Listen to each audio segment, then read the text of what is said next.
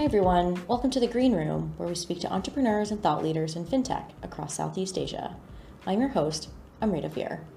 We are sponsored by the ASEAN Financial Innovation Network, or AFIN, Oxygen by Apex, and open banking fintech Brankas.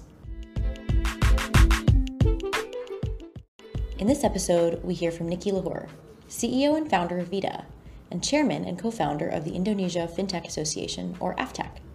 We learn about Niki's journey in Indonesia, from joining payments company Kartuku and its acquisition by Gojek to spotting digital identity needs and founding Vida.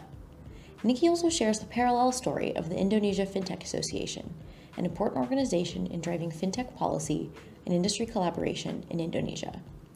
Vida provides digital solutions for KYC and identity verification for financial service providers. You can learn more about them by visiting vida.id. AFTEC, or the Indonesian Fintech Association, was founded in 2015 and now has over 350 members. You can learn more about them by visiting fintech.id. And now a word from our sponsors.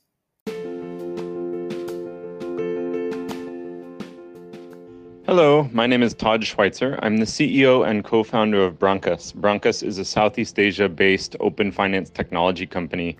And we do several things. We work with banks and other financial institutions with a set of software solutions to help them launch open APIs and API products in a matter of weeks. And we also provide simplified APIs that enable any fintech or e-commerce or online business to instantly connect to financial services across Southeast Asia through a simple API. We operate in Indonesia, Philippines, Vietnam, Thailand, Singapore, and soon Bangladesh. And I'm very excited to participate in the Green Room and forward to supporting the Green Room podcast and also the broader Apex Oxygen initiatives. So Niki, thank you so much for being here with us today. Thanks for having me. Let's talk about you, and let's start with Kartuku. You founded Kartuku shortly after you finished your undergraduate studies in the US in 2006. And at that point in time, you were really a pioneer in the digital payment space in Indonesia. And you led Kartuku until it was eventually acquired by Gojek in 2018. So I'm wondering if you can tell us a little bit about Kartuku, how you decided to start a payments company at that time, 15 years ago. Okay, sure. No, so Kartuku was actually a turnaround situation. So Kartuku was initially a debit card network, and I think, long story short, was aiming to be the Nets of Indonesia. I think when I came around, I started to see an opportunity, problems and an opportunity. So the problems were that the infrastructure of acceptance of electronic payments, be it credit cards primarily at the time, and then eventually debit cards. That's how early on we were.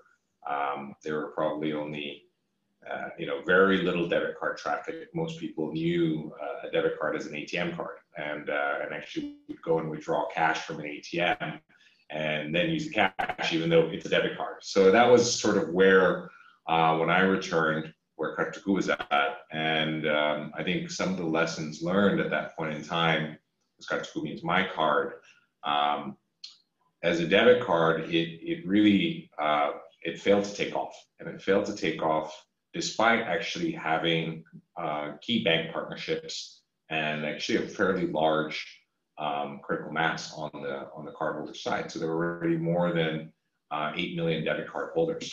So it was actually a fairly large start. Now, I think what was really underestimated at the time was the acceptance infrastructure, and specifically the point of sale.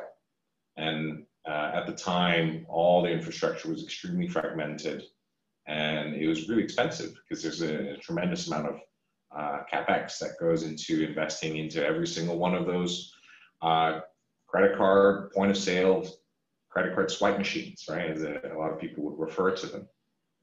And everyone had their own, right? Every player had their own, and you would often see at checkout 5, 6 devices, and every bank has their own. And the reality is the majority of the cost of of building out a payments network was actually most heavily in this infrastructure, including for Kartuku.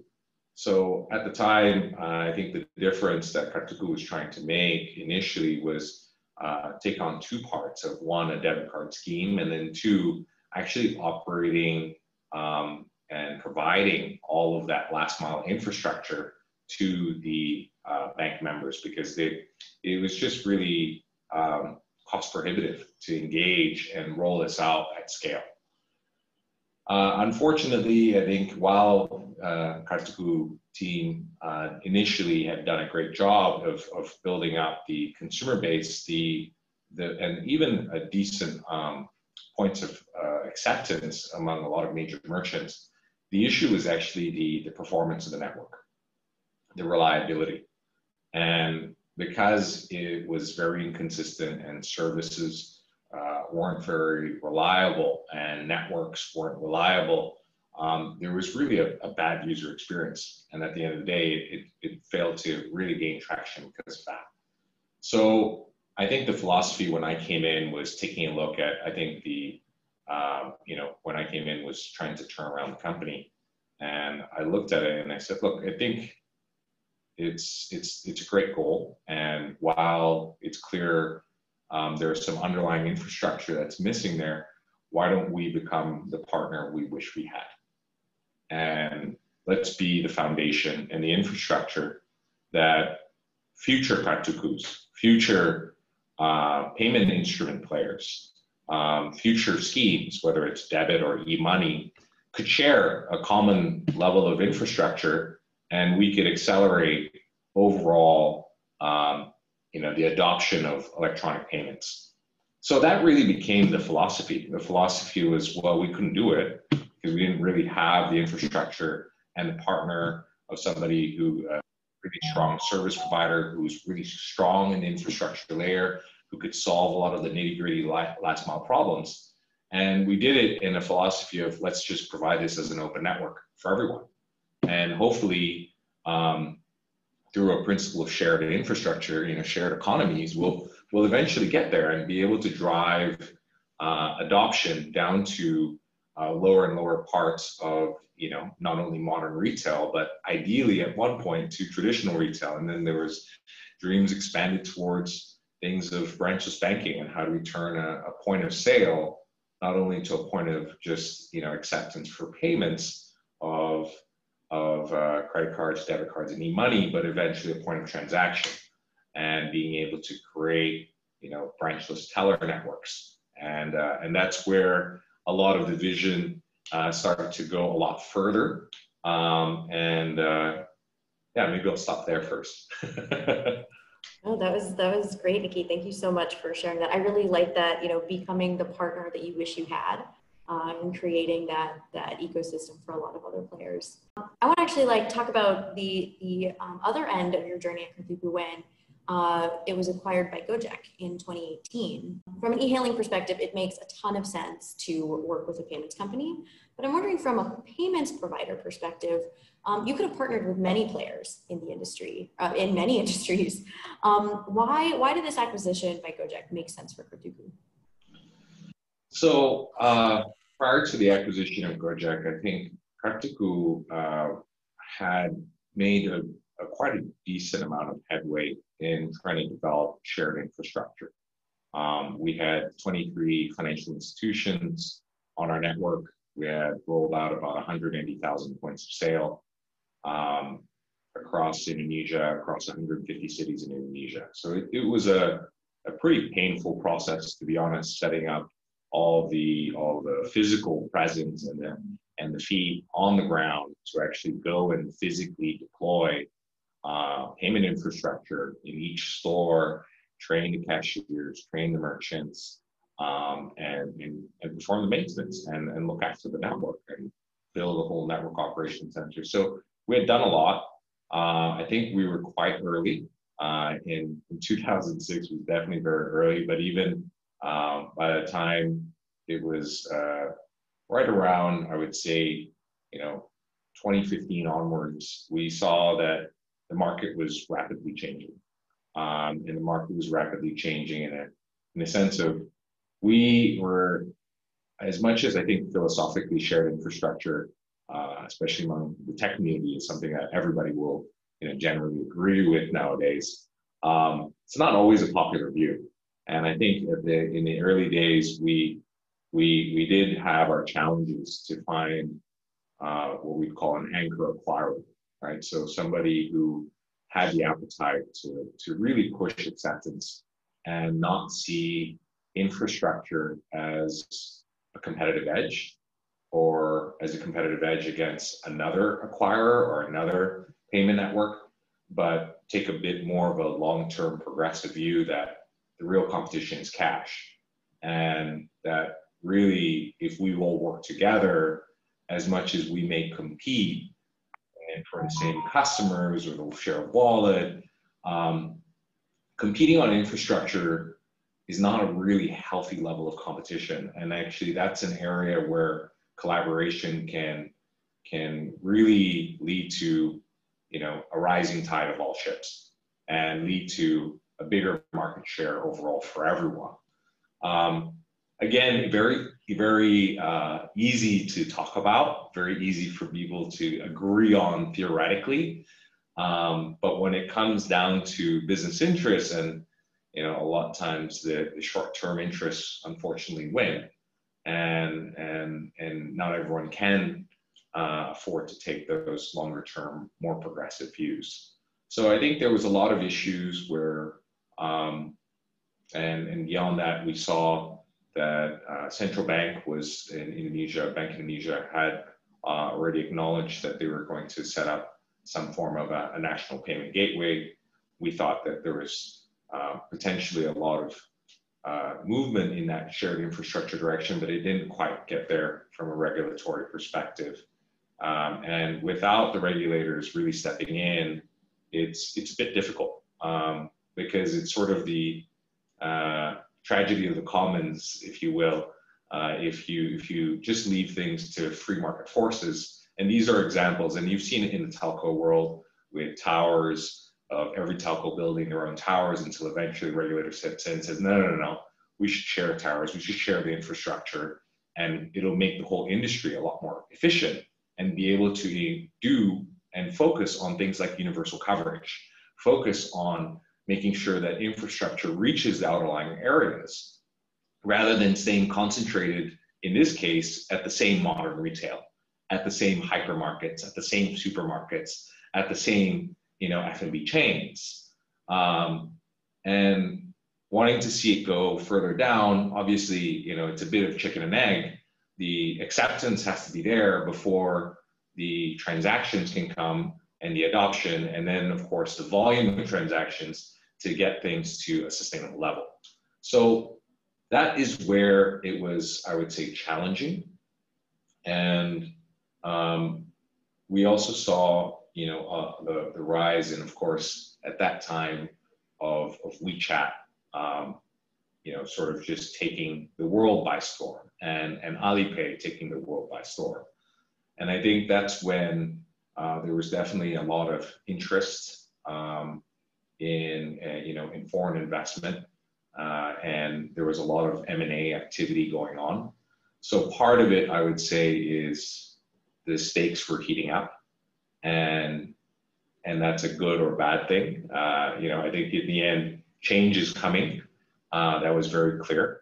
And then the question was, do we continue? And if so, what's our position? And as an independent, needing to, of course, make some strategic moves of doubling down and making sure that we have the right alliances in place, and or was it a time to potentially exit? And this is where I think at the time we looked at it, and some of the shareholders had been in there for quite some time, so I think there was definitely an appetite for exit. And beyond that, I think from the company's perspective, seeing Gojek as really trying to push the envelope to new areas of payment acceptance, especially leveraging the ecosystem very similar to Grab of all the drivers, the partners, and going to a new market and being able to push payment acceptance into a new ecosystem.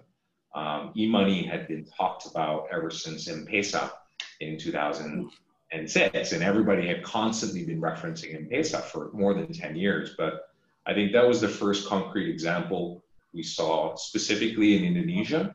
And because Kartuku is in Indonesia and focused on Indonesia, we thought that Gojek was really an interesting direction for a company to continue on and have Gojek as an anchor in building out further payment adoption.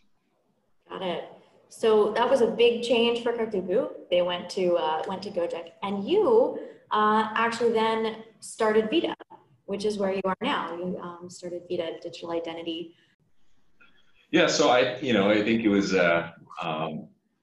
salute to the Gojek team and what they've continued to do, and I'm happy to see that the whole ecosystem, in fact, between GoPay, OVO, Dana, Linkaja, they've really turned around adoption. So kudos to those teams that have pushed really, I think, payment adoption to a whole new level. I think for 360 million e-money accounts in Indonesia from, I would say, prior to these players engaging, only 6 million, right? So, I mean, that's really impressive, I think, what the industries have done.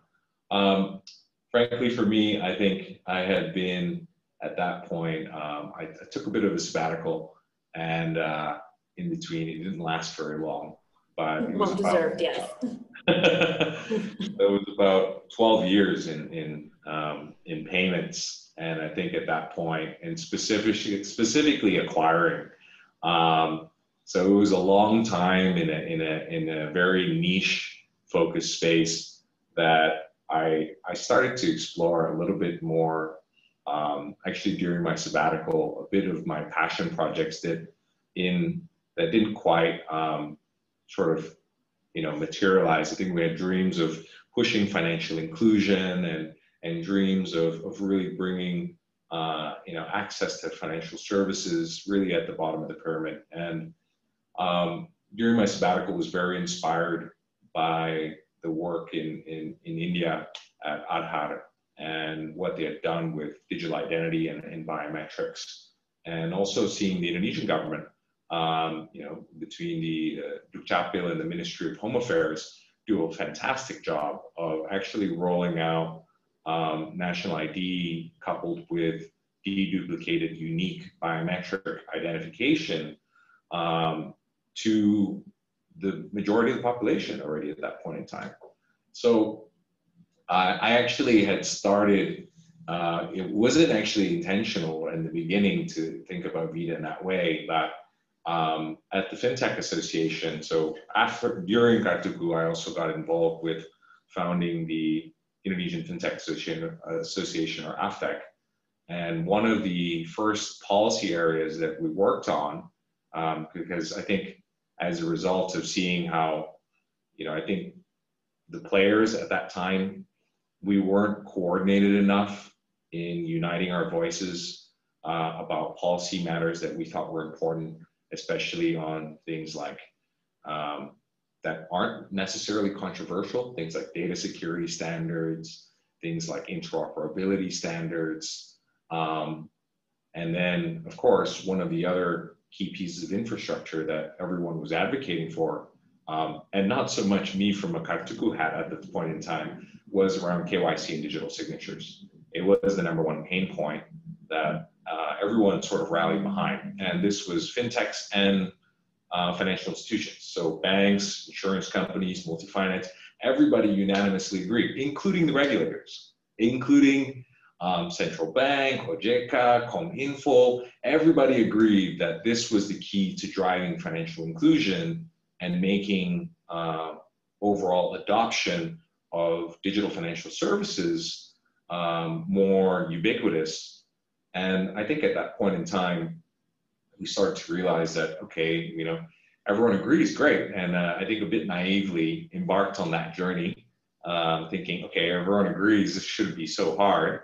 But it was one of the most difficult challenges with the Fintech Association, because just getting everyone to, because there are so many stakeholders involved with different perspectives, sort of harmonizing all the regulations and really engaging who would be taking the lead for which pieces of KYC and digital signatures, and what would eventually turn into, certificate authorities and digital certificates and digital signatures and legally binding digital signatures, which requires, the Ministry of Law to also recognize that. I mean, there was so many stakeholders involved, and of course, the AML, CTF authorities. So it was bit off a lot more than we initially had imagined.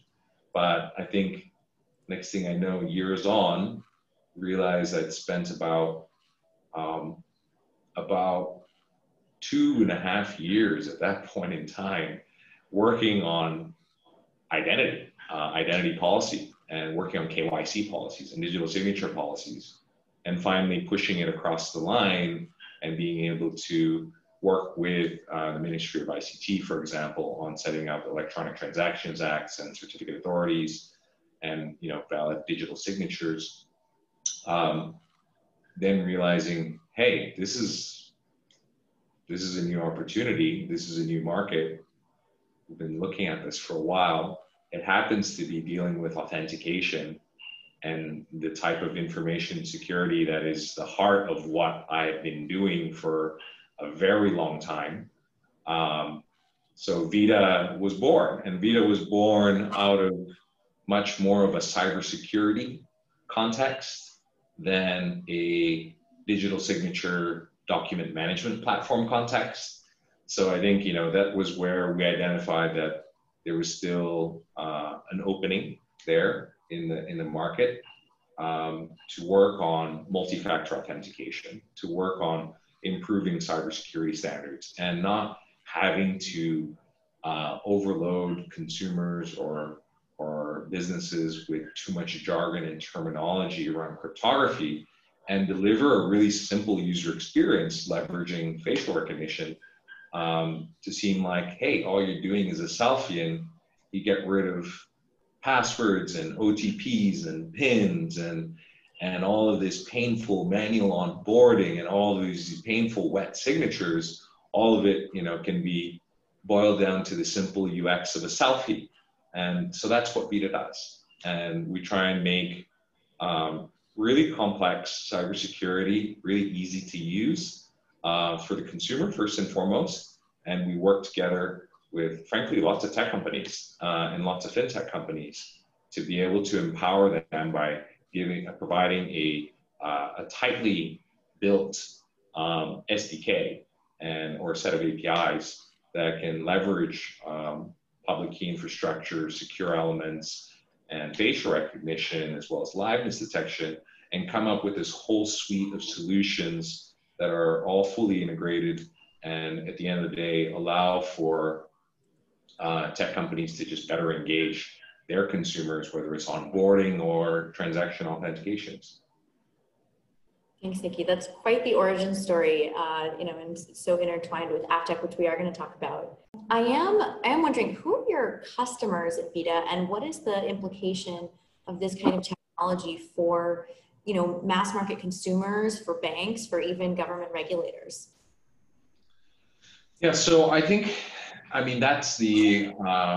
that is probably one of the more challenging questions. Is I think the fintech use cases are probably the most obvious, and I would say the simple part of what Vida does is, imagine Face ID is married with a government ID, right? So that's essentially what we do.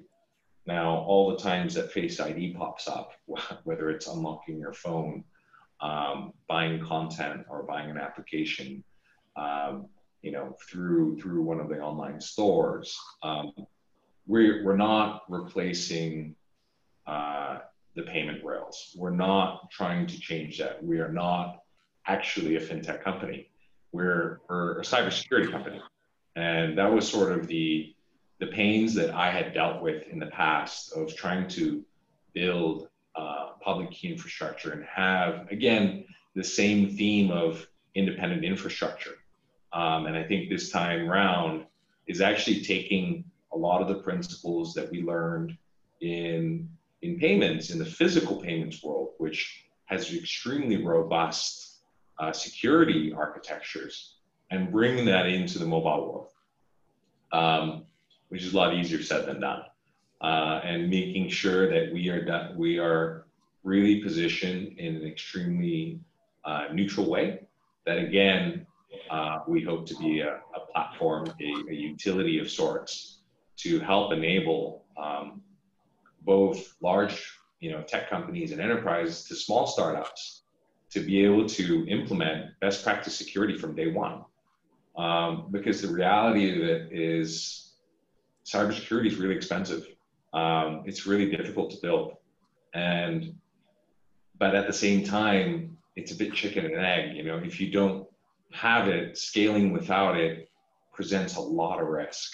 And we're trying to figure out how to help with that barrier again of, a high entry barrier of not only capital, but technical expertise and know-how, and democratize it and make it easier for not only payments companies, but lending and peer-to-peer lending.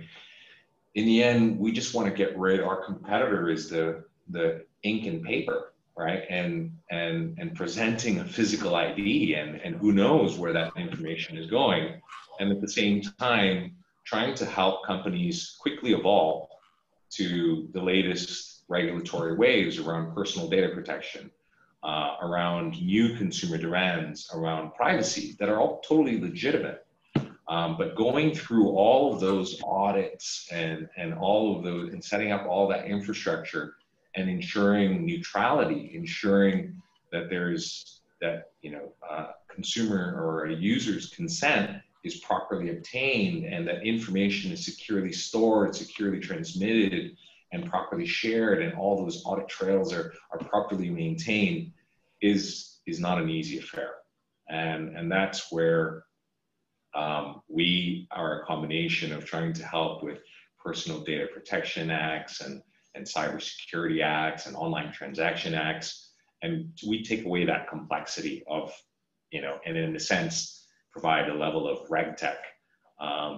And that is the way we kind of see ourselves. So how do we help manage compliance that is needed in today's world, as cybersecurity issues only are becoming more and more needed, because the reality is cybercrime is at an all-time high, and that's not going away. That trend is only moving in one direction, right? So, and a lot of the way building secure architecture really takes that committed mindset from day one, and it's not easy. So that's where we have a really unique set of expertise that we focus on.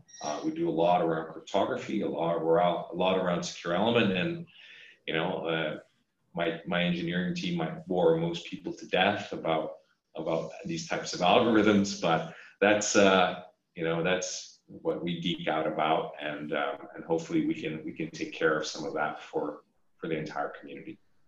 Yeah, that's great, Niki. I can see some parallels for sure around Vida wanting to replace pen and paper, going back to Kartuku wanting to replace, cash in the market. So definitely a great way of thinking about the products that we want to pursue. Before we talk about Aftech, I have to ask one more question on Vida. In your experience with Vida, is Indonesia unique when it comes to digital identity? Vida has a footprint also in Singapore and India. So I'm wondering, what's unique about Indonesia, and are you drawing lessons from other markets, either emerging markets or what is considered developed markets? So I think India has been a big inspiration for us. And again, back to Aadhaar. And I think Nandan Nilekani and his team, Pramod Varma, and they've done an amazing job of being really exemplary visionaries to not only build a digital identity system, but come up with an extremely powerful use case. And that's government to citizen or government to person payments, like G2P payments, and being able to solve a lot of identity fraud with welfare distribution. And I think that's been an incredibly inspiring story. It's something that at Kartuku, we had we have had a few projects in the area, but never managed to build the kind of scale that, of course, Aadhaar has been successful with transforming and reaching more than 260 million and opening 260 million in unbanked accounts and reaching down to the bottom of that pyramid. And all by doing it through identity verification and validation. So I think that's where we drew a lot of inspiration. We saw some of the unique aspects where the Indonesian infrastructure actually had a few interesting different advantages. And I think that's where, well, advantages and disadvantages. I think there was the database was, the Indonesian National Identity Database is definitely created and also deduplicated with biometrics, but also had, smart card infrastructure deployed. So it was a combination of potentially, higher security requirements, but at the same time, trying to unlock the potential of, authentication, leveraging these sorts of IDs to help facilitate same things as G2P payments in Indonesia. So these are a few of the opportunities that that Vida is hoping to continue to hopefully push forward and drive financial inclusion, as well as try and help solve a lot of identity fraud and provide more welfare to a lot of people in need, especially now in COVID times. A few sort of personal motivations that and that not only me but the team we really take to heart in terms of really some of the more aspirational impact goals that we hope to have. Got it. Well, Niki, now thanks for sharing that. We do have to spend some time talking about the other very important hat that you wear as the co-founder and chairman of AFTEC, the Indonesia Fintech Association, which you mentioned earlier, founded in 2015, now has over 350 member organizations. You talked a little bit about how it was born and the work that it does, but maybe you can talk a little bit more specifically on the activities that AFTEC focuses on, and specifically how it shapes public policy. Sure. I think there's, from day one, AFTEC was really born out of trying to drive policy advocacy. And I think what we had intended at the time was to unify a lot of the industry's voice so that the regulators and authorities could find it easier to just engage with us as an industry. And it started with as simple as, I think there's 4 pillars. We aligned with the goals of the administration to drive financial inclusion targets set out by the president. And we cascaded that down to access, usage, and quality of financial services, digital financial services, specifically for AFTEC. And then looked at different and organized working groups, which frankly started with a bunch of surveys to each of the members and said, hey, what are your pain points? What are your regulatory pain points? I think the key thing that AFTEC does is we don't solve every problem, but we try and identify what are the top few problems and help the industry self-organize and unite around a common topic, which sometimes we have difference of semantics or different vocabulary, when in fact the intent of what we're trying to solve is the same. So the first layer is actually just setting out a charter of what are the problems we want to solve at a high level and what are the detailed regulatory aspects, and getting everyone to agree to a common language and a common charter that we stand behind, and then be able to frankly program manage and allocate a lot of the valuable volunteer resources. AFTEC is very much a volunteer-driven organization where C-levels of all the fintech companies all donate their time, get involved directly. And I think one of the hard parts is making sure that we use everyone's time wisely and efficiently. And it's making sure that each person has a clear role, and we have the segregation of roles and responsibilities so that we can all optimize our impact in a specific way in our field of expertise. And I think that's really what AFTEC generally does and does really well.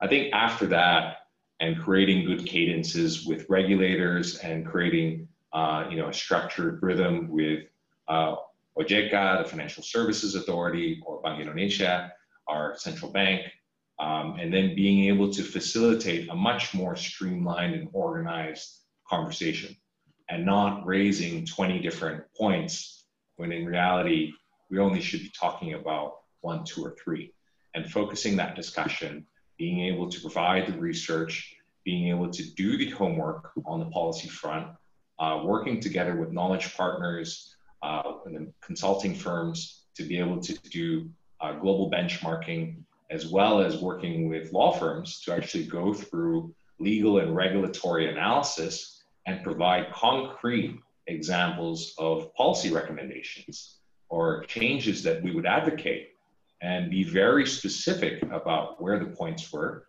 And when regulators were being able to issue new regulations, be able to have the privilege of being able to be part of that public consultation and read a lot of those proposed changes and be able to provide feedback, practical feedback about what this would mean from an implementation perspective to smooth out the implementation of new regulations as well, and to be able to be, hopefully a partner and help socialize to the community what the latest changes are. So that was really where it was born. And then over time, more community events got born out of it. Last year, the Indonesia Fintech Summit and Expo was co-chaired by OJK and Bank Indonesia. And from there, we managed to have a really good turnout of about more than 11,000 attendees to the expo, and we had over 1,000 delegates show up with over 25 panels of 100 plus speakers. So it was a fantastic event, and I think that's what encouraged us to get more involved in driving the community and knowledge sharing and best practices. And then beyond that, working in terms of literacy and education to the public. So we also collaborate with the media and help educate journalists on, what is fintech, because there are so many verticals in fintech, and explaining the different nuances of different business models, and making sure that controversial topics do get addressed, and that we talk about issues around predatory practices, and making sure that consumers can easily identify which companies are bona fide, and really leveraging a best practice, and where to watch out, where to be, take caution, and how to make sure that consumers' interests are protected. So that's generally where we work. The team has grown at AFTEC. Very proud of the secretariat. It's a 10-person team, and thank you to the Gates Foundation for supporting us and giving us the donor money to help scale up. And I think from there, we publicly share to all of our members all the research, all the white papers that's built. It's all free of charge. I think at the end of the day, it's just trying to help spread best practices and promote responsible and sustainable development of digital financial services. Great, thanks, Niki. Sounds like AFTEC is very busy doing many important things. Niki, I'm wondering about the different stages of setting AFTEC up. And the interests of the different parties in the ecosystem. As you said, it's a very complicated ecosystem. So I think the first stage was really a loose alliance among some of the leading payments players. And we would joke around because we're competitors, but I think that's where the first stage, I think, took everyone to take a comment that, hey, although we compete, let's work together on growing the industry, and setting those differences aside, and realizing that while we may compete day to day from a payment gateway perspective, our interests from a regulatory perspective are the same. And this is where we should collaborate. So I'd say that's the first and most important step, and getting, I would say, leadership of a lot of the fintech companies to have a meeting of minds and take that progressive view that, hey, if each one of us go to the regulators alone and have these fragmented conversations, the regulator is going to burn all their time just meeting us and hearing like 10 different company intros and pitches or 100 company intros and pitches. When are we going to talk about policy? Instead, if we actually self-organize and clear the clutter and have a really focused conversation, we can actually help, because the industry, the regulators want our industry to grow. We have a common interest, but we ourselves have a responsibility to self-organize. And I think that was the first and most important stage. And I think the second was being able to be acknowledged by the regulators that, hey, we're credible and we're going to do the hard work.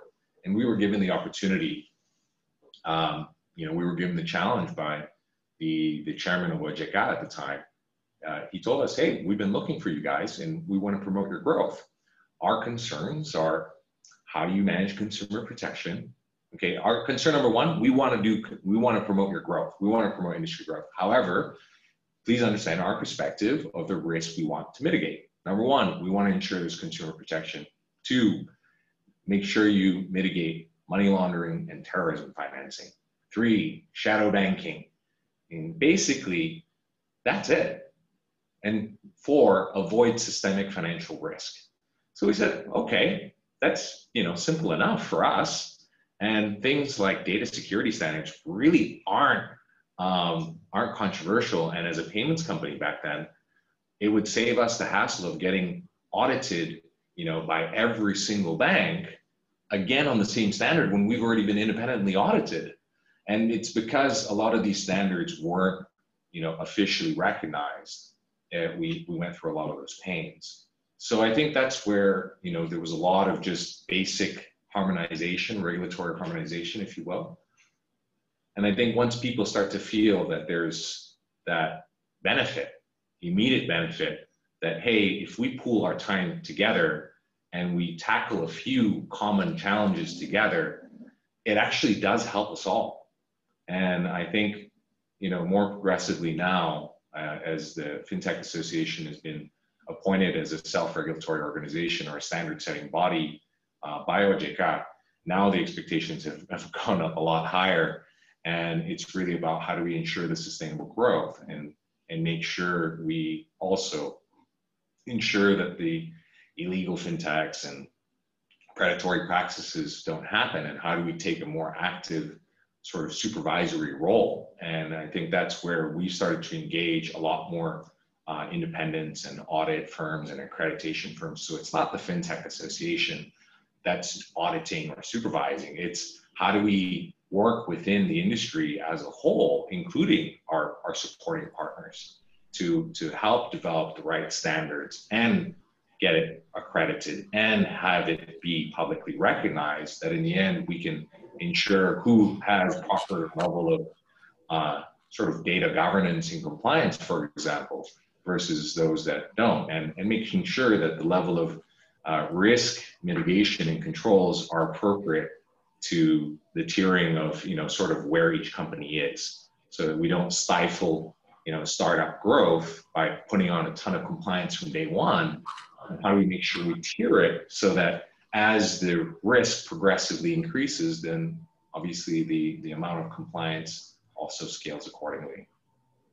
So these are sort of the different stages, I would say. Is one is, sort of first is that alliance, and then two is really getting to a concrete policy, common policy objective and getting some quick wins, and then starting to cascade and bring in and be inclusive to as many of the industry players, that everybody, and frankly, whoever really wants to take an active role and volunteer their time and drive, in a professional way, the right policy agenda on behalf of the industry's interests, and not which, if your interests are industry interests, that's fine, but not just a pure self-interest. I think that's what made, that's what's been a big part of Aptech's success. So hopefully that answers that question. Thanks, Niki. We've been talking a lot about, Aptech's role in shaping policy, but my question to you is, do you agree that it's necessary to have personal relationships to succeed in the Indonesian fintech environment? And if you do agree, do you see this as enabling or blocking innovation? I think to a large degree, personal relationships are needed in all business environments. I think the degree of personal relationships, sometimes it's really, if you kind of boil it down, what is that personal relationship really about? A lot of times it's about trust. And when you don't have some of the public infrastructure in more of the developed world of, for example, and practices and good governance practices, and as much of those robust corporate good governance practices, it becomes a little bit more challenging, and hence the reliance more on personal relationships. I think over time, as hopefully and this is something that AFTEC is trying to also do, is develop more and help adoption of internationally recognized standards, that over time becomes less about that personal relationship of how do I trust this payments company or another payments company, and it's about developing these clear accreditation standards that fall within international standards. And I think as that continues, hopefully that's where the industry can develop and become more open to more players. So I think that's really what is the fundamental issue, is that it's a nascent industry, and it still needs a lot of work. And I think the more, frankly, the community engages in shaping it proactively and not saying, that's not my problem, that's the government's job, that's not my job. I think the more we take that proactive view and choose to engage, the faster that, and if we can encourage everyone else to take that same mentality of, hey, civic engagement, let's all engage, let's all lift this together, we can actually move things a lot faster than you would imagine. And I think that's been big testimony and thanks to everybody at the Fintech Association and all the rest of the everyone who's really donated so much of their valuable time. But that's, I think at the end of the day, it takes that progressive view and hopefully that can start to, overcome some of the sort of challenges of business practices relying on personal relationships as a proxy of trust. So Niki, that's an amazing vision, and I hope we get there quickly. What would you say to a fintech founder who may not have those personal relationships today, or maybe it's a foreigner who wants to set up shop in Indonesia? What would you tell them to do today to navigate the ecosystem? I think, in Indonesia, it always helps. And, obviously now it's difficult in the COVID-19 context, but it helps to be on the ground. It helps to be on the ground. It helps to engage with the industry and industry players and just get to know people. And I think you'll be surprised how open people are to potentially exploring how to work together. And it doesn't happen overnight, right? I mean, it does take some personal chemistry, but I think there does need to be that sort of, I would say, that level of, commitment to just giving it a shot. The way that I wouldn't say this is unique to Indonesia. I mean, if I were to go and try and set up shop in Vietnam, that doesn't happen overnight either, right? I mean, I go and get to know the community, get involved, and contribute what you can, and pay it forward. And I think being recognized for giving to the community, you'll be surprised what may come back. And I think taking that longer term views, as idealistic as it may sound, I can tell you that, when we started the Fintech Association, that's all the objective I had was pay it forward, give back to the community, and hopefully make it better for everyone else to move forward. And since then, made a lot of great friends and deepened my network and my relationships around the community, and that's helped me tremendously, even especially with Vida. So I think it comes back in ways you won't expect. Got it. That's really inspiring, Niki. And your story has been so inspiring. We're just about out of time. Any last words, anything else you want to share with the audience here today? Oh, I think, if to any fintech founders out there, it's be patient, right? There's plenty of opportunity, but at the same time, as much as I think a lot of founders can start by looking at models that have worked in other markets and trying to figure out how to sort of localize a model, almost take the reverse approach, be on the ground, find some concrete problems that you understand really well, and focus on those specific use cases and that specific adoption, and just drive value that way, and don't start with a super app dream. Don't start with, I'm going to build WeChat, right? I think be realistic and be pragmatic, and find a specific area that is close to your heart that you've worked on. And I think at the end of the day, what are you willing to spend 10,000 hours on? And I think if you're willing to commit 10,000 hours to it, you're going to end up seeing things that most people don't.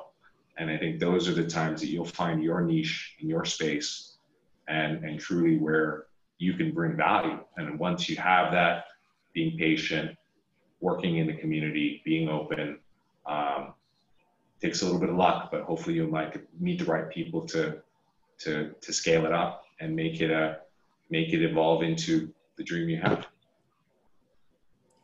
Great. Thank you so much, Niki. That's amazing advice. Thank you so much for being our guest today. Thank you to Apex and Broncos for supporting us. And thank you, our audience, for being here. Hope to see you again next time. Take care. And now a word from our sponsors.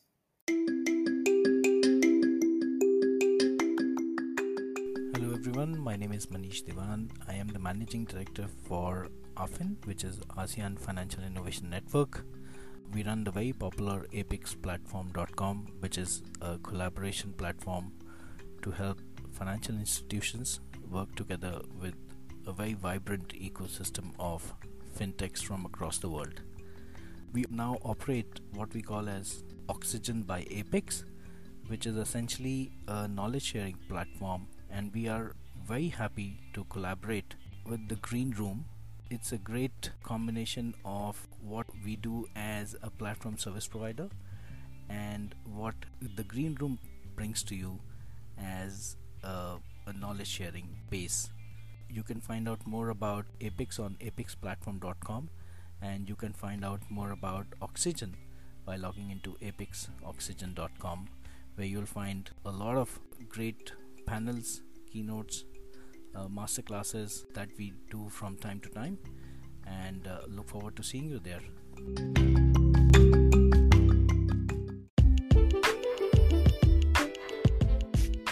Thanks for tuning in to this episode of The Green Room with Amrita Veer.